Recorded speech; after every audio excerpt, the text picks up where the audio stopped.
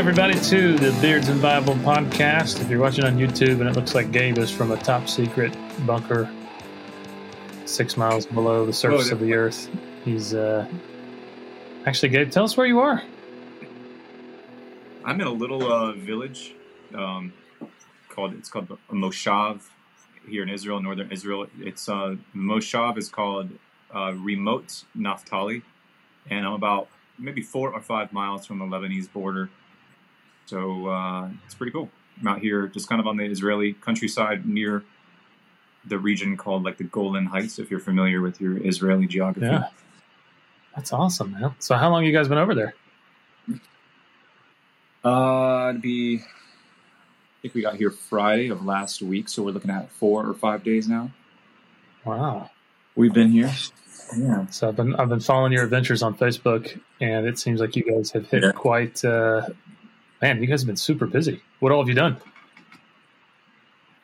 Oh, a bunch of stuff. We just started. I'm not going to go like place by place. I know a lot of these names probably don't mean anything to a lot of people, but we started off in Jerusalem and spent like 3 days in Jerusalem, which is in like central Israel, and then we went to Tiberias, which is up in the Galilee on the southwest side of the Galilee.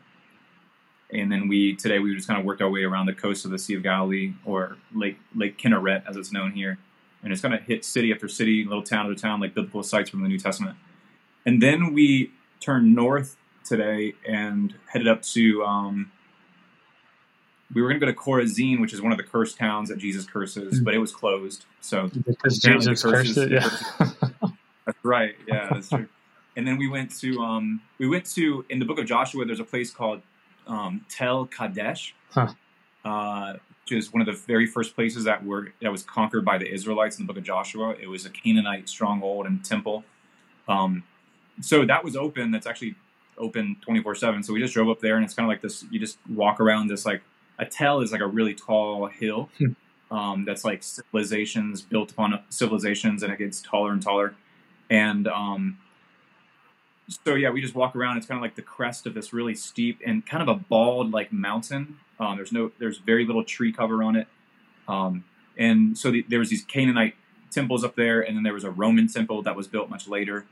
And then it became like an outpost for like the Israeli army during the War for Independence in 1948. So there's a lot of little history packed on this little hill. And now we crossed over the valley, and we're in this other little this other hill, and on top of that is a village called Remote Naphtali. So wow, it's really cool.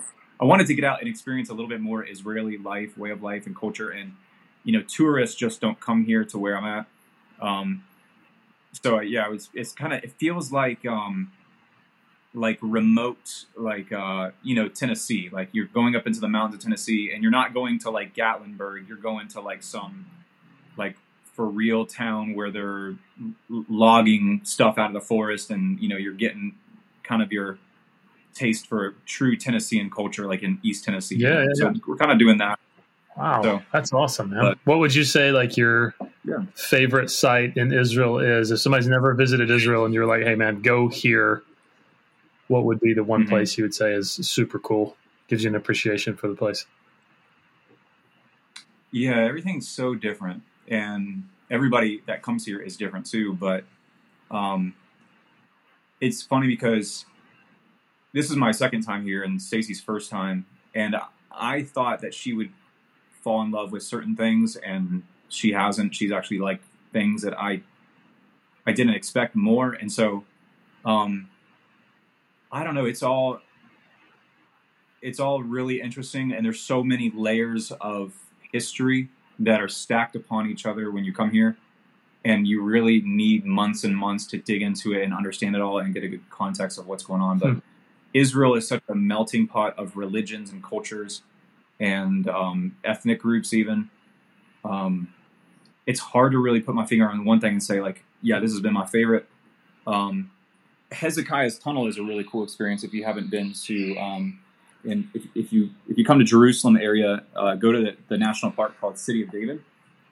And during the times of King Hezekiah, when the Assyrian army laid siege to the city of Jerusalem, King Hezekiah rebelled against them and didn't surrender the city over to them.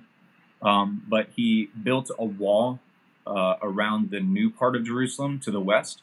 And then the other thing that he did was he channeled the waters of the Gihon spring, which came out near the base of the temple. He channeled those, instead of them pouring into the Kidron Valley and going into kind of just no man's land and flowing away. He dug a channel underground through the bedrock of the city of Jerusalem and channeled them back into the city walls and into a reservoir called what later became called the Pool of Siloam. And later, when we see John chapter 9, Jesus heals a blind man, telling him to rub the mud on his eyes. That happened in the Pool of Siloam. But that tunnel that Hezekiah commissioned to be built is an amazing feat of engineering. They actually had a team from the north working their way downhill and a team from the south working their way uphill. And they met in the middle, these two teams with like pickaxes and torches and stuff. So recently, that tunnel has been excavated and opened up, and the spring water is flowing through it. And they allow you to go down into the tunnel, and it's maybe, I think it's, if I had to guess, correct me if I'm wrong, about half a mile long. Wow. And it's like the perfect size of like for a man. Yeah. Okay, so picture like it's shoulder to shoulder in the walls, and it's like many times you have to hunch over to crawl through it, and other times it's like right at the top of your head. And it's about knee-deep spring water the entire way and pitch black. Oh, my goodness. So you're going through the, if you're claustrophobic, it's not for you. But if you're going through this tunnel, this water is flowing under you. And like your own body is in some ways like almost like damming it up as you're walking. And it's pitch black and you have to use your phone as a flashlight, or we had a headlamp.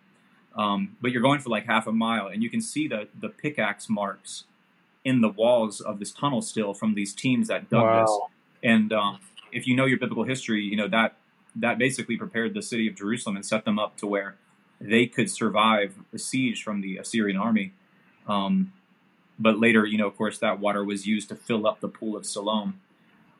This tunnel is so tiny and so tight. Stacy and Noah and I were probably 100 feet from the end of the tunnel, and we could see light coming through the end of the tunnel. And I hear this splashing noise coming up towards us into the tunnel. And I'm thinking that's weird because this is supposed to be just one way. There's no way that whoever is walking up towards us and splashing is going to make it past us. And we get around the corner and there's a guy with a phone flashlight, and his guess was his wife. And the guy was kind of like a little bit like obese, like Arab man wearing nothing but like briefs, like whitey tighties. Okay? And his wife was there behind him. And he was leading the way, so he's walking up, and he comes up to me, and I'm like, I'm short, like my shoulders are filling this tunnel, and the roof of the tunnel is like right here in my head, and I was just like, look at him, and he doesn't speak English, and he like wants to get by past me and keep walking. So there's no way, man. No way. And I'm like, there's no way, man. But sure enough, like he grabs me and like pushes me up against the wall and like shimmies his body and his belly and his underwear itself like, past me and makes it past me. And then we did the same thing with his wife, and it's like in this dark little tunnel. And I look over at Stacy, who's preparing to meet like face to face this like middle-aged man in whitey tighties in this dark tunnel. And I shine the flashlight on her face, and just her expression is just priceless. Wow. You truly are in the land of miracles, sir. You truly are. My goodness. Yeah. Well, Gabe, it's been awesome catching up with you, man, checking in, and I'll look forward to catching up with you and getting a full extended report whenever you return and talk more. So, yeah. Thank you for checking in. I think I'm 8 hours ahead of you, and I've spent all day in the sun and hiking up and down hills and mountains, and you're gonna sleep well. I'm tired. Yeah, you're gonna sleep well tonight. I don't have to say good night in Hebrew, so I'll say shalom aleichem. Yeah, it's buenos noches. No, that's the wrong country. Yeah, you'll figure it out. So. Yeah, no, it's Lila Toe. Lila Toe. I knew that. There you go. Yeah. All right, good night, everybody. See you, man. Well, it sure was good catching up with Gabe. Sounds like things are going really well for him in Israel. And, man, kind of jealous of that guy. This is his second or third trip to Israel. Can't remember. anyway, he's a seasoned world traveler. Nonetheless, it's always been a bucket list item of mine to go to Israel. So maybe one of these days I can make it out to the Holy Land and be accosted by big overweight Middle Eastern guys in their skivvies in Hezekiah's tunnel. What a bucket list item. Well, tonight, just because it's me, I'm going to answer some email questions that have been sent in by listeners and talk about a current event. So there is a news item that has been trending recently, and I thought it would be fun to kind of take a look at it together. But first, let's look at some emails. So this is an email question that was sent in recently. And it says this: if the apostles thought Christ would return soon, aka the first century, does that mean we're already in the end times? Is this a 2,000-year period of silence from the book of Revelation till now? That's a great question. Thanks for sending it in. I would say absolutely. We are 1,000% living in the last days. And yet at the same time, I would say the last day has not come. So we are in the last days. Yes, amen. We are closer right now to the return of Christ than we ever have been. And yet I don't think the last day has come. And I think it's really important as we talk about this stuff that we use the vocabulary of the New Testament. So the last days refers to the period of time that we are in now. And that is the period of time between Christ's death, resurrection, and ascension, and his second coming or return. Jude 1:18 calls this the last times. So does 1 Peter 1:20. 1 John 2:18 calls this the last hour.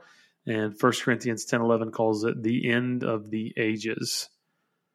And so, yeah, we're living in the last days, the last time, the last hour, the end of the ages, that all of human history is kind of culminating in this last period of history in which we're living. But there is coming a last day. There is coming a final day of God's salvation and wrath that's being revealed for all to see. That's 1 Thessalonians 5:1-11 that talks about that.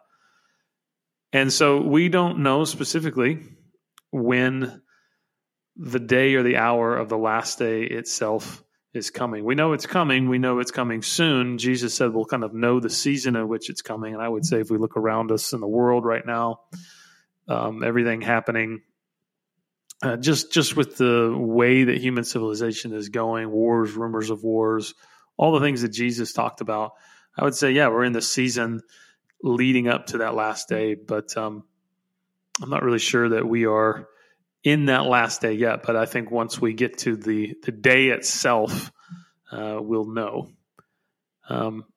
So, yeah, we're in the last days, but biblically speaking, kind of human history can be understood in kind of four ages. Number one is the age of promise. That's the Old Testament. Number two is the age of fulfillment. That's the coming of Christ. That's his advent, his ministry, his death. And then the last days, where the promises of God are being fulfilled, is every tribe, every tongue, every nation is preached the gospel and given an opportunity to respond to Christ as the church faithfully proclaims it. And so I think it's crucial for us to understand that in these last days, what we are to be busy doing is proclaiming the gospel to the ends of the earth. And we will continue to do that until the last day, when the visible return of Christ and the consummation of his kingdom comes. So, yes, we're living in the last days. And in these last days, says Hebrews 1:2, he has spoken to us by his Son, whom he appointed the heir of all things, through whom also he created the world. 2 Timothy 3:1 says, understand this, in the last days there will come times of difficulty. And man, we are seeing that right and left. It is getting harder and harder and harder to be a follower of Jesus, especially in Western society. And we know that the Word of God says that in the last days, we're to expect this. It's just going to be times of difficulty. Jude 1:18 says, in the last time, which is another variation of that phrase. There will be scoffers following their own ungodly passions. 2 Peter 3:3 echoes that, says scoffers will come in the last days with scoffing, following their own sinful desires. Scoffing is an interesting word in the Bible. It essentially means to mock or to deride or to make fun of someone. And that's kind of interesting to think about, because when you turn on the not just the news, you turn on, I think, a movie, TV show, stand-up comedy, Christians are almost always made fun of and portrayed as out of touch, as idiotic, as superstitious. Anybody that takes the Bible literally, anybody that claims to have some level of, faith and certainty in their faith, are painted as extremists. And so there's a lot of scoffing going on right now. And we shouldn't be surprised by that, because the Bible says that that's going to happen in the last days. James 5:3 says, your gold and silver have corroded, and their corrosion will be evidence against you and will eat your flesh like fire. You have laid up treasure in the last days. He's talking about those who are greedy. And that's interesting, because 2 Timothy says in the last days, people will be lovers of money. And so, James kind of echoes that. But also, here's another interesting promise. And this is Acts 2. But Peter quotes from the book of Joel in Acts 2. And this is a promise that God gave in the book of Joel, that Peter sees the fulfillment of this in the day of Pentecost. In the last days it shall be, God declares, that I will pour out my spirit on all flesh. And your sons and your daughters shall prophesy, and your young men shall see visions, and your old men shall dream dreams. So even though the last days will be times of great difficulty, there'll be a lot of corruption going on in the world. We're seeing that all around us. There's also something beautiful and unique and powerful that's happening in this time in human history, and it's this. The Spirit of God has been made available to anyone who would call upon the name of the Lord. So, man, if you study the Old Testament and the Holy Spirit in the Old Testament, the Holy Spirit was only poured out on prophets and kings and different leaders for specific purposes. But the prophecy in the book of Joel is that the Spirit would be poured out on all flesh. And so now in this period of human history, we see that fulfillment of that the Holy Spirit is poured out on young men and old men and sons and daughters, anyone who would call upon the name of the Lord. So kind of cool to think about that in the last days we have access to the Holy Spirit, and that is also that we could proclaim this gospel of the kingdom before the end comes. That's what the Gospel of Matthew tells us. And so I can kind of link to that question this person asked, is this a 2,000-year period of silence before the events of Revelation? And I would say no. No, it's not. And here's why. Revelation 22:17 says, the Spirit and the bride say, come. The Spirit and the bride say, come. So the Holy Spirit is still with us. And so the Holy Spirit is active because it's been poured out on all flesh. Anyone who's called upon the name of Jesus has the Holy Spirit. So the Spirit is still alive. And the bride, which is the bride of Christ, is active and has a job to do in proclaiming this gospel of the kingdom to the ends of the earth. So I would say that there is not a period of silence. The Spirit of God has been poured out. And so God is speaking loud and clear through his word, through his Spirit, and through his church. And the message that God is communicating to every tribe, every tongue, and every nation in these last days before the last day comes is to believe on his one and only Son, Jesus Christ, and be saved from the wrath to come. And God is communicating that every single day through the Spirit and the bride. And so, So thank you for that question, whoever sent that in. Here's another one. This is a question about expositional and exegetical teaching. Expositional teaching, and verse by verse, chapter by chapter, is much more effective in learning Scripture. Why in the world don't more churches or denominations teach that way? Let me take a sip of water before I answer this. So, I think we have to answer for some people what that means. Expository or expositional teaching. That is a form of teaching or preaching that attempts to present the meaning and intent of the biblical text. So, like, what it means when that text was written, why was it written, what was the intent behind it being written, and then from there, providing some sort of a commentary and examples to make that passage clear and understandable. And really, that's all it means. What does it say? What does it mean? And then what do we do with it? How do we apply it? That's exegetical or expository or expositional teaching. You can kind of use all three of those terms interchangeably. And the word exposition is related to the word expose. And so an expository teacher, an expository preacher's goal is to simply expose the meaning of the Bible verse by verse. And so in our church, that's the Experience Community Church, we teach that way, and we teach that way exegetically. So we'll go through John's Gospel. We'll start at John 1. We'll just work our way all the way through John's Gospel till we got to the very end of the Gospel, and we just started 1 Samuel this past weekend. And so that's one way to teach expositionally, to just do it, exegetically, walking your way through a book.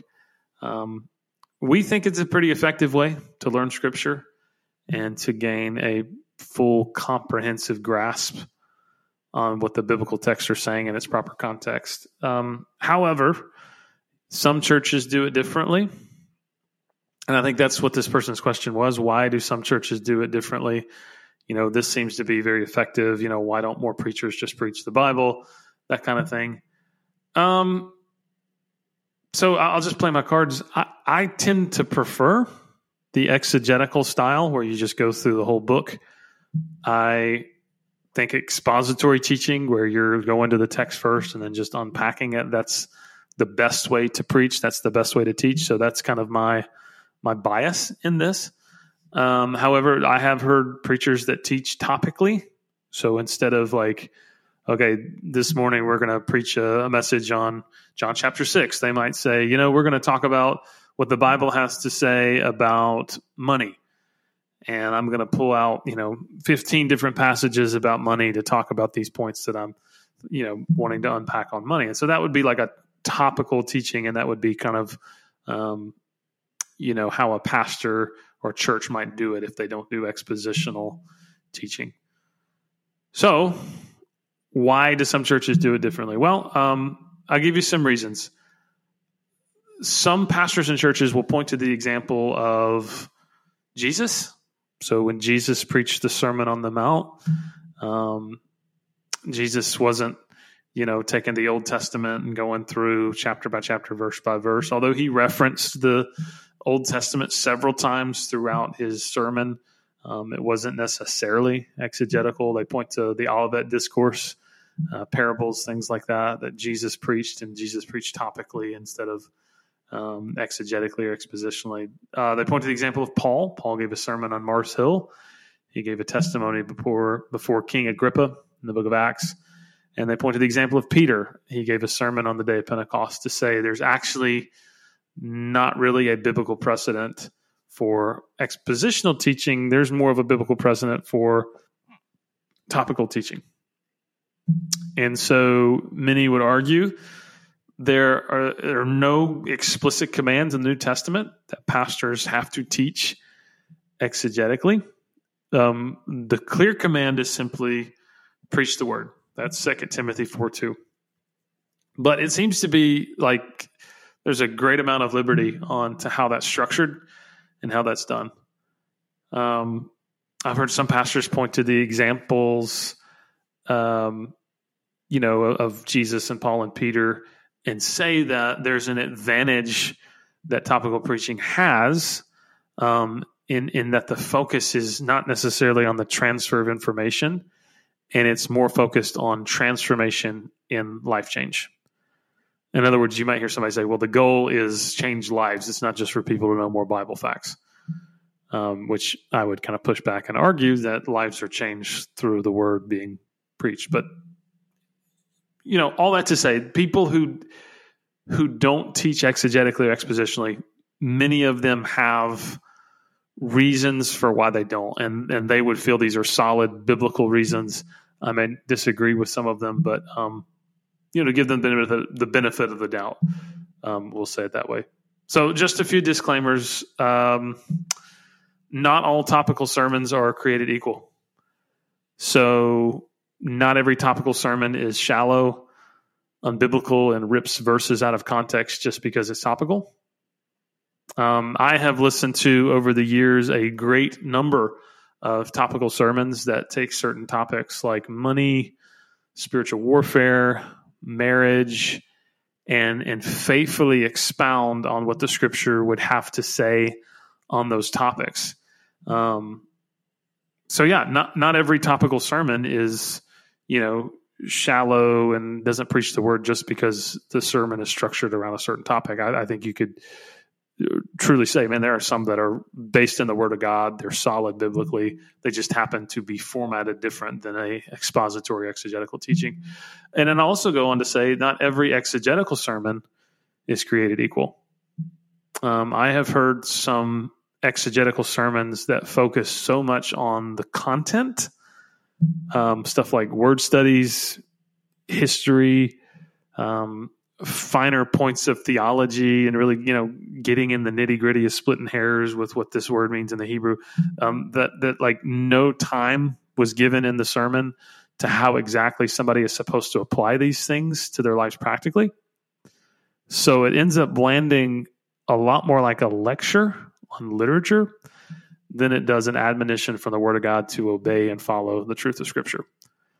So, just because it's topical doesn't mean that it's not an effective, biblical, God-honoring sermon that faithfully presents what the Scripture is. And just because it's exegetical doesn't mean that it's actually a faithful, God-honoring, helpful exposition of the Word of God. So I think that's why some churches preach topically. I think that also answers why some churches don't necessarily preach exegetically because of the reasons I gave. But I just want to, give a few things to just be aware of. I think we got to be aware of kind of an overgeneralization and often just over-assuming when it comes to the question of methodology, of style, and form regarding church liturgy. And when I mean church liturgy, I'm talking about like a format or a structure of how things are done within the worship service.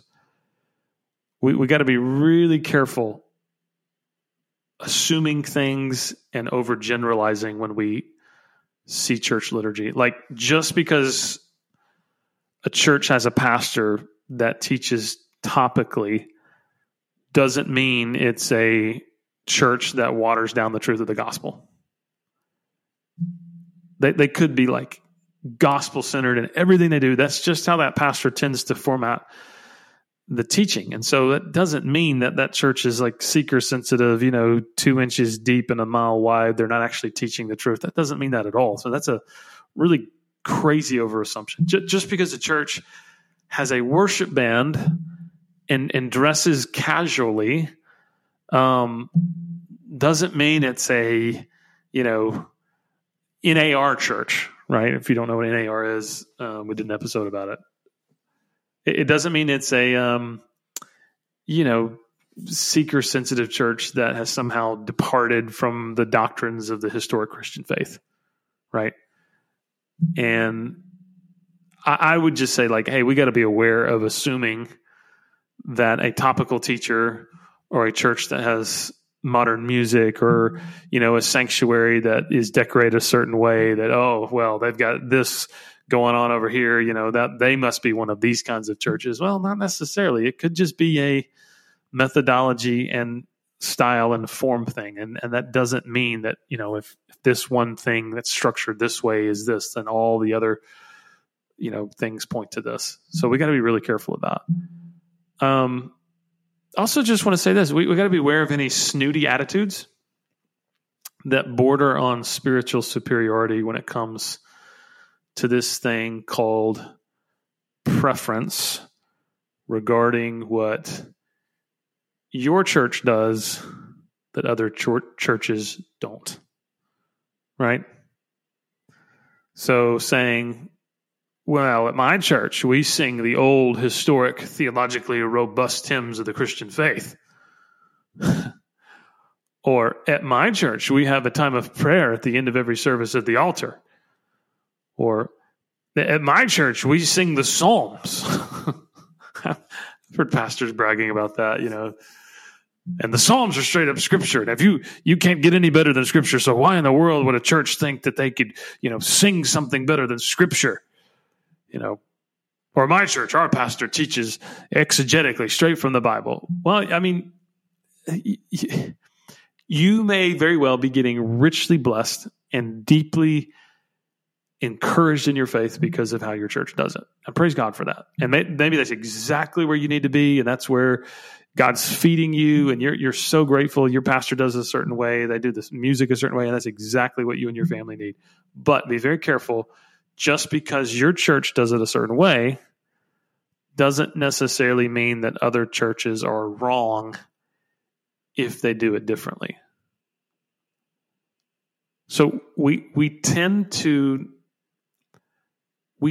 not think very clearly about which things in worship are actually a matter of preference.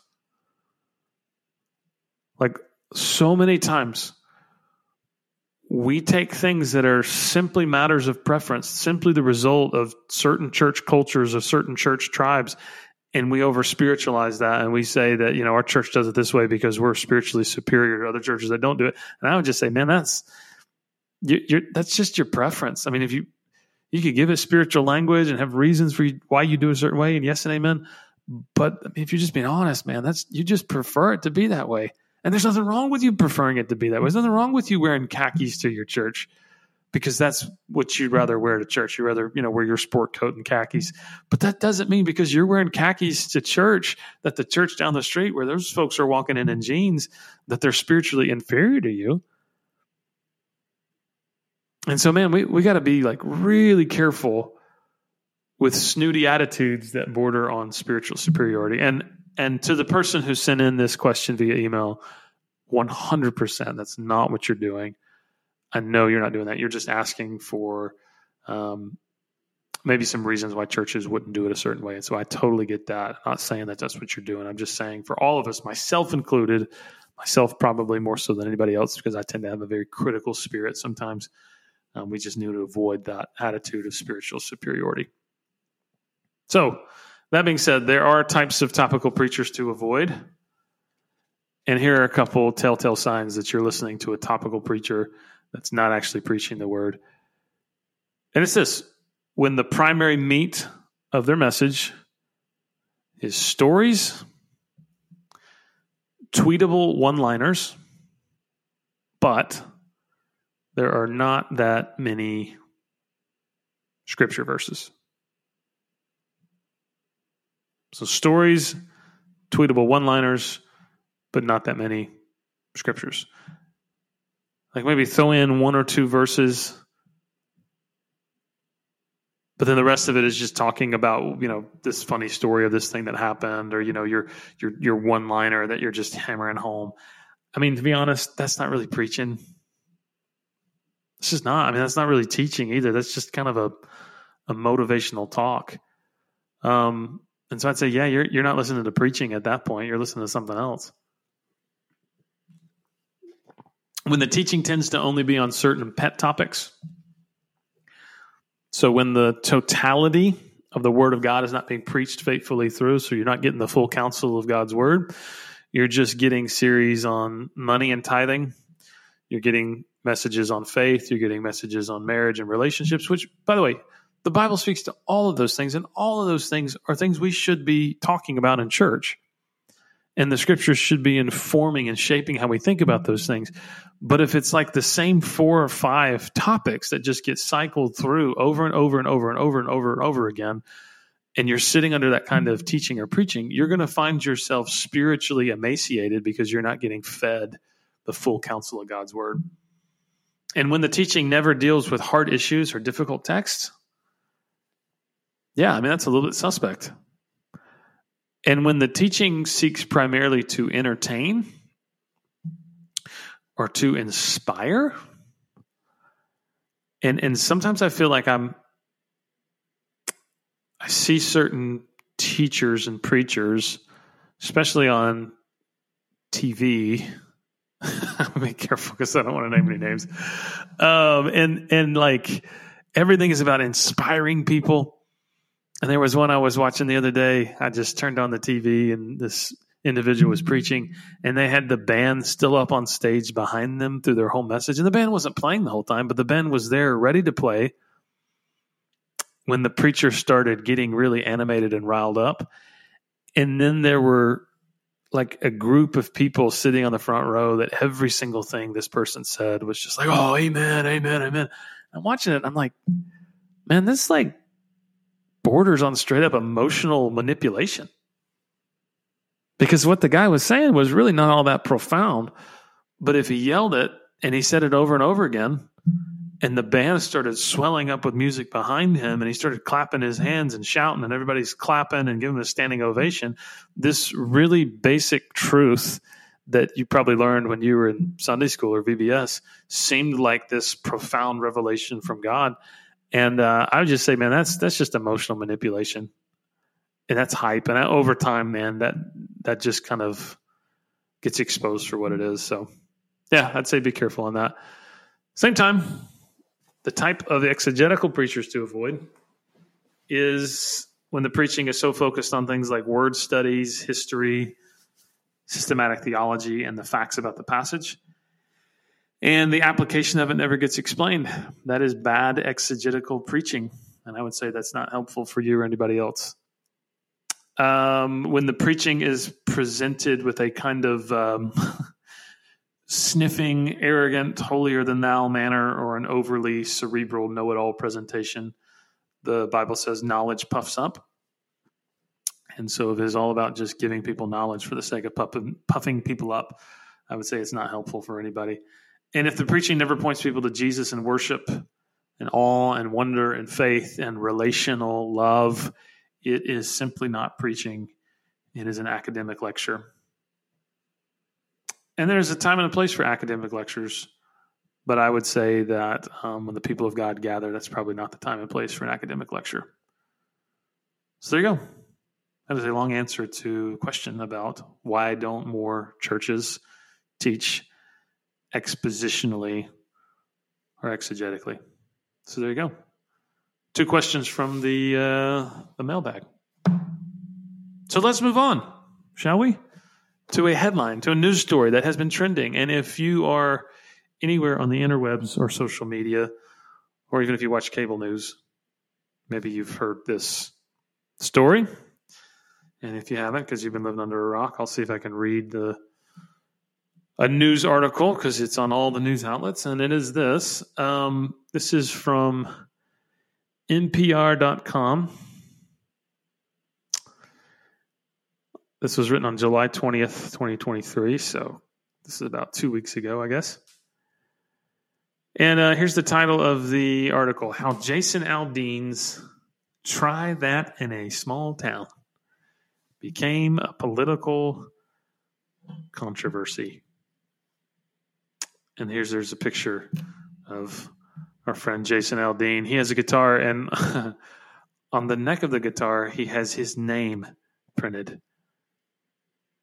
I wonder if his name is printed because he doesn't want to lose it, and so he had his name, imprinted on the neck of the guitar. Maybe not. Maybe it's because he's got his own merch.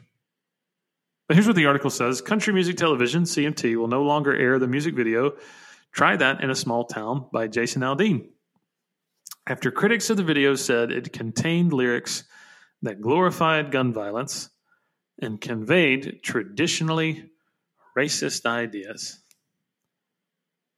Wow. That's coming in hot. Wow. A CMT spokesperson confirmed the move to NPR on Thursday, but offered no comment on the reasoning. Since the video's release on Friday, it's emerged as a familiar kind of political litmus test, with interpretations of its message often falling along voting divides. Oh my gosh. I don't know if anybody else is sick of just that, just like the way this article describes a familiar kind of political litmus test. I mean, yeah. I feel like that happens all the time. Something happens, something comes out. I think a few years ago it was like Goya beans or something. Trump said something about Goya beans, and all of a sudden people who were liberal said, well, nobody's going to eat Goya beans. We're not going to serve Goya beans anymore in a restaurant. And all the conservatives were like, we're going to eat Goya beans. And people went out and bought Goya beans. And I'm like, seriously, beans? Beans is the test of whether or not you're politically conservative or you're politically liberal. And so then, Jason Aldean comes out with a song. Apparently, if you like this song, is a test on whether or not you are politically liberal or you're politically conservative. It's crazy. So here's what the article says. Here's an overview of the situation. What is Try That in a Small Town about? Aldean, a 46-year-old country singer from Macon, Georgia, first released the song in May, but it wasn't until the release of the video on July 14th, that's less than a month ago, that the discourse ratcheted up. In a statement released alongside the video, Aldean said the song represents an unspoken rule for those raised in small towns. We all have each other's backs, and we look out for each other.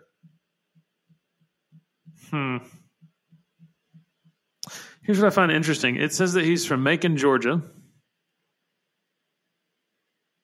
which Macon, Georgia, by the way, 153,000 in Macon, Georgia. Not exactly a small town. Just not. I live in a town of about 3,000. The county I live in is about 13,000. I live in a small town. But Jason Aldean does not. And so for him to say, we all have each other's back. We? You weren't raised in a small town, dude. You grew up in Macon. Essentially a suburb of Atlanta. And then it says, the singer is not credited as a writer for the song. Oh, big surprise there. Who wrote the song? Well, I went and looked up who wrote the song. The person who wrote the song, it's actually a writing team of people who wrote this song. Let's see. Kelly Lovelace. He is a big-time Nashville songwriter. He worked with Brad Paisley. He wrote the song Ticks. He didn't have to be. So Kelly Lovelace has been around Nashville since probably 1999, so over 20 years, written some huge, huge hits. Another guy by the name of Neil Thrasher, who has co-written with Jason Aldean quite a bit, and he had a big hit with Rascal Flatts called Fast Cars and Freedom. Maybe you've heard that one. And then two other writers, Tully Kennedy and Kurt Allison. So Jason Aldean did not write this song. Jason Aldean did not grow up in a small town. So yeah, I don't know what he's talking about. We all have each other's back and we all look out for each other. Well, sorry, buddy. You didn't grow up in a small town, so I don't know what we you're talking about. The article goes on, threats to outsiders, and the implication those outsiders are from cities, are present throughout the song's lyrics, which begin with a list of crimes that might happen in urban settings. Sucker punch somebody on a sidewalk, carjack an old lady at a red light, then crescendo into the titular chorus. We'll try that in a small town. I feel like I should read this like Morgan Freeman. Try that in a small town. See how far you make it down the road. Around here, we take care of our own. You cross that line, it won't take you long for you to find out, and I recommend you don't. Aldean ups the vigilante ante by bridging the second chorus with a reference to gun rights, singing, "I've got a gun my granddad gave me. They say one day they're going to round it up." Well, that, I don't know why just the word S with three other stars is written by. Oh, I know. It's a cuss word. Okay. Well, that cuss word might fly in the city. Good luck. But try that in a small town. So the video is apparently so divisive because between shots of Aldean singing are clips of vandalizing, riots, and police encounters. And so I guess people from a liberal vantage point are saying that the vandalizing, riot, and police encounters, all of that is related to racial injustice protests. That's what this article says that they are. So very interesting. Very interesting. This has kind of emerged as a litmus test for which side of the culture war you tend to be on, which I kind of find that bizarre and frustrating and a bit comical when that happens, as I mentioned earlier with the Goya beans a few years ago. So, yeah, I mean, just a few observations. I'm thinking about it. Number one, it's probably really frustrating for people who are politically conservative that don't like country music that woke up and thought, oh, man, now I've got to defend Jason Aldean and be a fan of country music. Ah, dang it. So that's frustrating. Sorry for all those people who are really involved in the culture war and the conservative and don't like country music. So, yeah, I think I see Aldean's point, but I think there's some naivety going on and some misrepresentation going on and some inaccuracy going on. I think the song may be implying in some way that some of the violence and the crime that you may see in urban areas doesn't exist in rural areas, for example, small towns, because, according to the song, small towns are full of good old boys raised upright. That's a phrase from the song itself. Okay. And so in some ways, I guess, overall crime tends to be lower in rural areas than urban areas. But if you look a little bit more closely at kind of that fact, a couple things pop up. Number one, I think this is a little bit, a little interesting. The top 2 U.S. counties that experienced the most gun homicides per capita from 2016 to 2020 were 2 rural counties, and that was Phillips County, Arkansas, with 55.45 age-adjusted homicides per 100,000, and Loudness County, Alabama, with 48.36 age-adjusted homicides per 100,000. So, sorry, Jason Aldean. Actually, most gun homicides per capita were 2 small towns. So, yeah. So, I don't know if those were people who were killed because they were trying stuff in a small town. That's why they got shot, or I don't know. So, yeah. So, crime is not necessarily always lower in rural areas.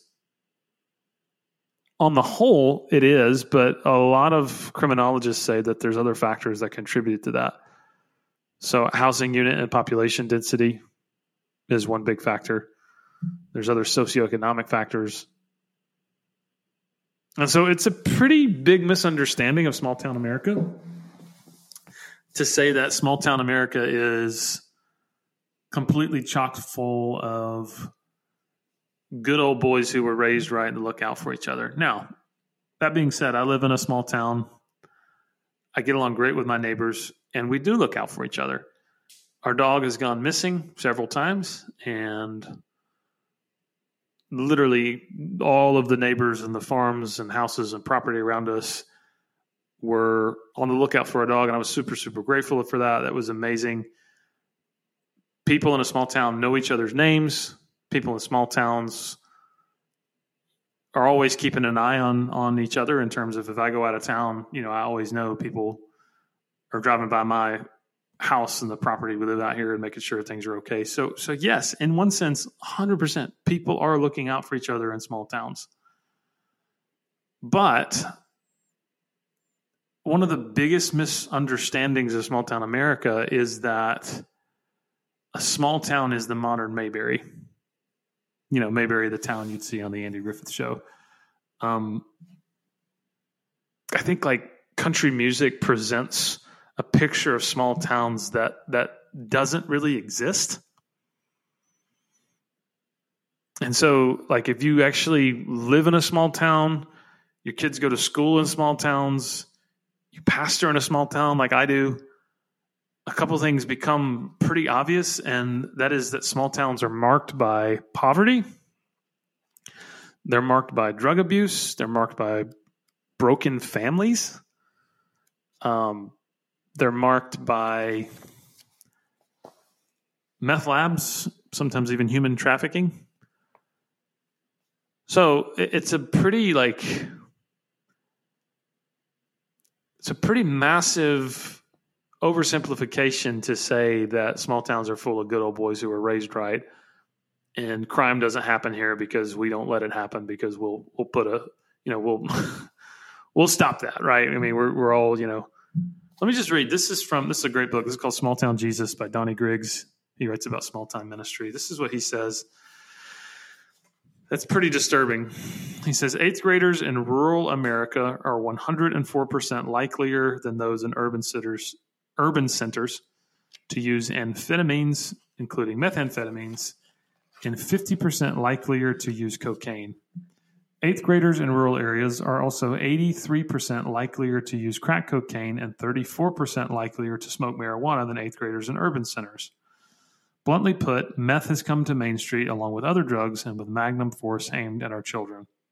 We've long heard the warning, and we're trying to reach beyond the cities to the suburbs and rural areas to see the reach of drugs across America. Interesting. That's about 8th graders in rural America. So, the mythology is that small towns, if you turn on the country station, you listen to any country song, is just full of pickup trucks and people in boots, and everybody goes to church and has, conservative values. And, you try that in a small town. Out here, we know how to take care of each other and all that stuff. And the truth is, okay, yeah, in some ways. But if you're suggesting that small towns are like the example of morality, you don't live in a small town. You live in Macon, Georgia. So you probably take your kids to a pumpkin patch in the fall. And that's what you think about small towns because you're there once a year. You don't live there. You don't send your kids to school there. Right? And so, those who would say that people in small towns, everybody goes to church, everybody knows Jesus. Well, no. I pastor in a small town. And I can tell you with 100% certainty that while people in small towns may be very, very religious, because generationally they've been raised up religious, very few of them actually know the gospel. I would say small towns have an assumed gospel where one generation believes the gospel, the next generation assumes the gospel, and then the generation to follow denies the gospel. So I think most people in small towns are in that generation of an assumed gospel. So like a loose form of Christian ethics and morality, kind of when it's convenient for you. But when you're going out and you're getting drunk with your tailgate down by your truck at the Walmart on a Friday night, you don't believe the gospel. Jesus isn't your king. Jesus isn't your Lord. So if the song is somehow saying the violent crime you see on the news isn't going to happen in small town America because small town America is a paragon of virtue and morality, I would say that is an incredibly naive and a completely out of touch characterization of small towns. All right. However, if that song is saying that those who are on the other side of a culture war, liberal America, better not come in and try to start a riot in a small town, because they'll have to deal with good old boys who were raised right, who have guns that have been passed down generationally. Then, okay. Yeah, I think that's fair. I mean, I think it's a bit concerning. The video was filmed in the square in front of the courthouse in Columbia, Tennessee. And one of the reasons that I think people got really upset is because that was the site of a lynching. The video where he's singing, try that in a small town, and where he's singing, that was the site of a lynching. And so, yeah, that's a little bit tone deaf. That's probably a little bit too far. But I think with people who are overreacting about this and coming in and saying that, people in small towns are just basically KKK members and they're white supremacists, and anybody different with a different color skin is going to get run out of town on a rail because that's what small town people are like. I think that is a incredibly unfair characterization of people in small towns that displays a tremendous amount of ignorance for a huge majority of people who live in the U.S. Because, by the way, small town, like U.S. Census in 2010, there were 33 million people living in small towns of under 25,000 people. So a lot of people in the U.S. live in small towns. And here's what I know, because I spent a lot of time around a lot of them. They're really afraid of an America that does not represent them. And what I mean by that is not necessarily race. What I mean by that is not necessarily education levels. What I mean by that is an America that mischaracterizes them as out of touch rednecks that don't know their butt from a hole in the ground, and makes fun of them and makes them feel little and makes them feel small. And so they're scared of an America that looks nothing like them and threatens to impose sweeping changes that really would not benefit them at all in the least bit. So even, the song talks about guns that my granddaddy gave me. Okay, so real talk.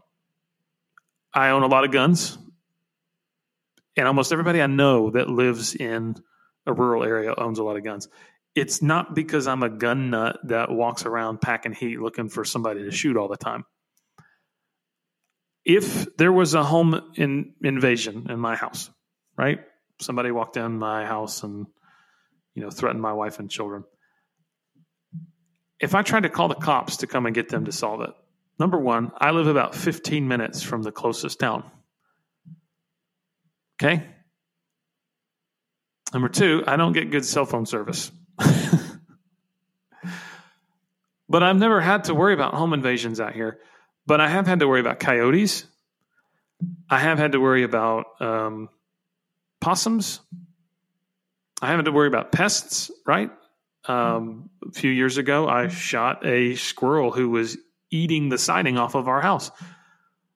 Okay, almost everyone I know that lives out in rural areas owns a gun for those reasons. It's not because they're walking around looking for someone with a different skin color as they are to shoot them. It's if you live in a rural area that's off the grid, you almost have to have a firearm as a tool. And so when you hear rhetoric that says nobody should be allowed to hear a gun, nobody should be allowed to own a gun, rather, there's a lot of people in rural areas that get really up in arms about that, not because they're foaming at the mouth white supremacists looking to shoot brown and black people, because they're completely misunderstood by people who know nothing about their way of life. And so overall, I think the threats, if the song is intelligent enough to make those threats, which I would just argue, I don't think the song is intelligent enough to even know what it's doing. But I think people in small town America are misunderstood. They don't feel heard and they don't feel represented fairly. It's either one of two extremes. Either one, people see them as people that live in Mayberry because people only come to small towns on vacation or to bring their kids to a pumpkin farm, or people see them as a bunch of ignorant rednecks that don't know their butt from a hole in the ground. And neither of those things is true about people who lived in small towns. So overall, I think the controversy is a little silly. Number one, the song isn't that great. I think country music, about 98% of it is probably the least intelligent music that's being made today. Yeah, if you don't like it, you can send Gabe an email. I think you're going to have to make a huge stretch to say the song is inherently racist. I don't really think you. I don't know. That's quite a stretch there. But I do think the song is a bit naive in representing small town values. I think what makes it so interesting is how, like the article said, folks have a tendency to overreact and run to one side of the other when it comes to these flashpoints that tend to be litmus tests for which side you're on in the culture war. And it just gets sillier and sillier and sillier, the things that we do that with. We'll do that with a can of beans, quite literally, and we'll do that with a country song that's really not all that great. So anyway, interesting stuff, though. We live in very, very interesting times. So if you made it this far, thanks for listening. Thanks for hanging out with me all solo-like. I miss Gabe. I miss being able to bounce things back and forth off him. But next time he will be back, and I look forward to unpacking with him how his Israel trip went. So as always, thank you so much for listening. And if you have any questions, concerns, cries of outrage, if your name is Jason Aldean and you want to send me an email, just kidding. Jason Aldean, some of your songs are okay, but this one, not so much. Anyway, we'll see you guys next time. Send us an email, send us a Facebook or a YouTube comment, and we will see you guys next time.